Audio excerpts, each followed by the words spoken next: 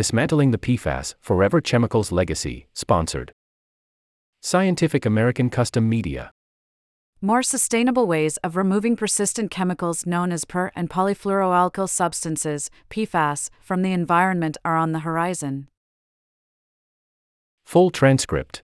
This podcast was produced for Revive Environmental by Scientific American Custom Media, a division separate from the magazine's board of editors.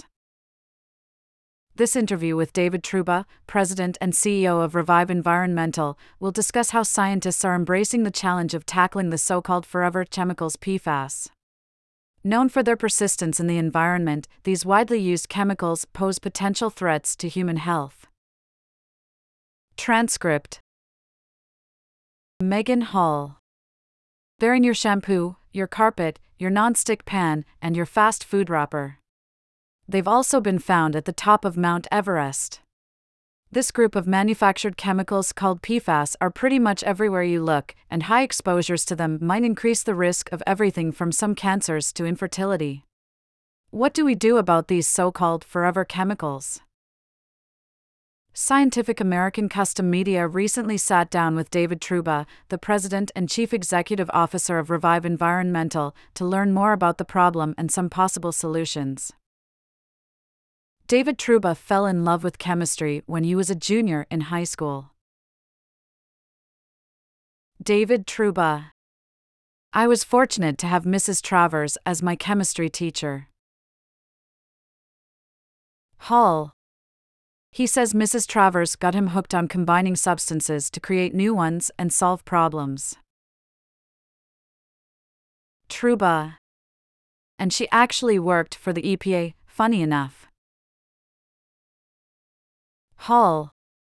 So as a chemist, he actually has a deep respect for the chemicals that include the coating we use for non-stick pans. Truba. I honestly think Teflon as a story is really cool. It was happened upon by accident. It's completely effective. Hall. What started as products like Teflon in the late 1930s is now a group of more than 9,000 chemicals called PFAS or per- and polyfluoroalkyl substances. Truba. And their purpose is to fight fires and prevent things from sticking and to help in production of many of the products that we really take for granted as a society globally. Hall. In part, these PFAS are effective because their chemical bonds are incredibly strong. Truba. That's why they're called forever chemicals. They were designed to be indestructible. The elegance of the chemistry is that they stick around forever and they can be applied to many surfaces. Once cured, they don't move. The problem is that they last forever. Hall. And they have some serious potential health consequences. Truba. So there's real issues with prolonged exposure. Cancer, reproductive issues, growth and deformities, birth defects. These are real situations that people have experienced in the last, probably 30 years, plus. Hall. So what do you do with harmful indestructible chemicals that are found in hundreds of products? Many consumers use activated carbon filters to strain PFAS out of our water. Truba. Think of a Brita water filter. It's capturing contaminants, keeping your water odor and taste positive, etc. Hall. But eventually those carbon sponges, which are made of materials like wood, coconut shells, coal or peat, reach their capacity and have to get thrown out. David says they're then sent to landfills, buried deep underground or burned in an incinerator. But that doesn't get rid of the PFAS. Truba. You're moving the problem from the source to a place where it's going to go back in the environment. Hall. Remember, these are forever chemicals. They're still soaked into the sponges. There's even debate about whether burning them is effective. Truba. There's a lot of science right now on incineration. I won't speak for the incineration industry. What I can tell you is that there was PFAS rain that came from the air in the summer of 2021. Hull. That can't be good. So scientists and engineers started working on another approach. Truba. Battelle Memorial Institute, our founding company, they saw PFAS as a challenge 5 years ago, and they chartered a group of the best scientists in the world to come up with a suite of how do you deal with PFAS. Hull. They designed a process that uses extreme heat and energy to treat PFAS-contaminated water. Truba. Our reactors go above 374 degrees Celsius and over 3,000 psi. That's a lot of pressure. It creates what's called supercritical water. Hull. When water is in that supercritical state, it's both a liquid and a gas. That gives it unique powers. Truba. It fully dissolves oxygen from the air, and any solvent or any ion can be dissolved fully. Hull. David says that dissolved oxygen attaches to the PFAS and breaks it. Truba. So dirty black water goes in and clean water comes out. And there's only 2 byproducts. It's clean water and salt. Hull. They decided to call the closed system that makes this possible the PFAS annihilator. Truba.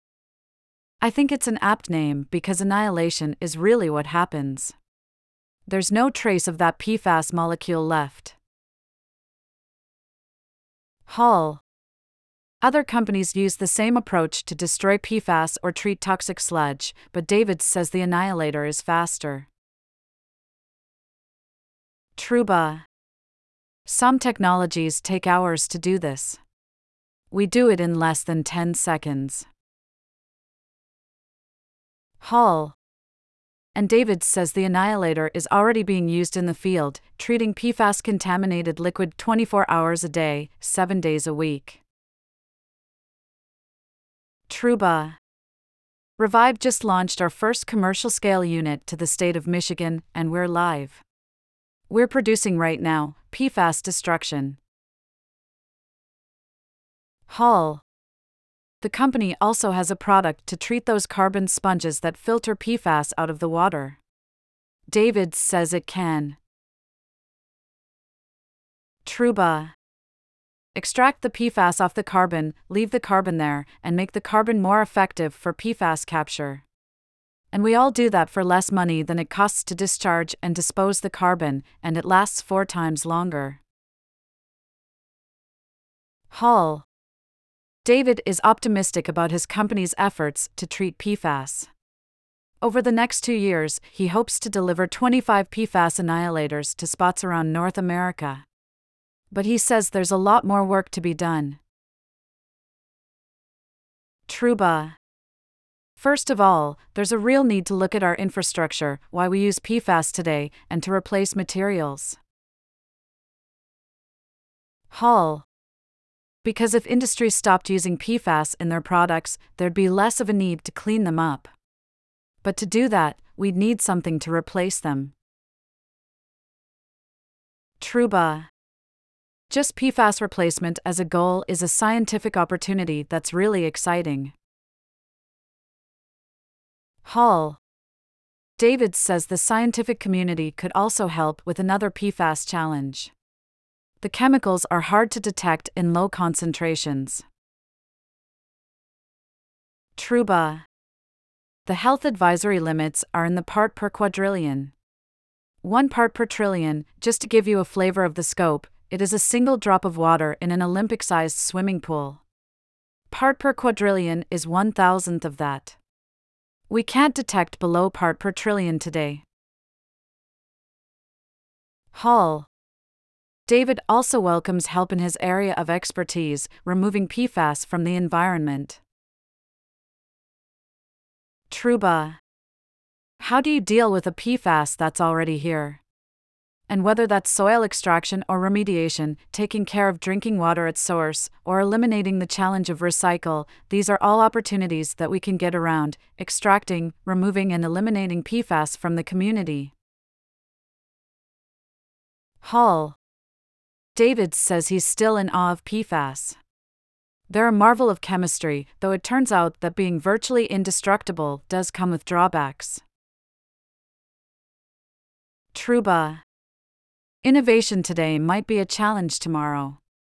We do the best that we can with what we know. Hall.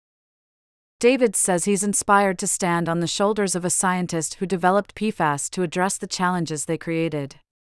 It's what his chemistry teacher, Mrs. Travers, would have wanted. David Truba is the president and CEO of Revive Environmental. Revive Environmental is a full-service environmental contaminant mitigation company on a mission to rid America of water contaminated by PFAS. This podcast was produced by Scientific American Custom Media and made possible through the support of Revive Environmental. End of transcript.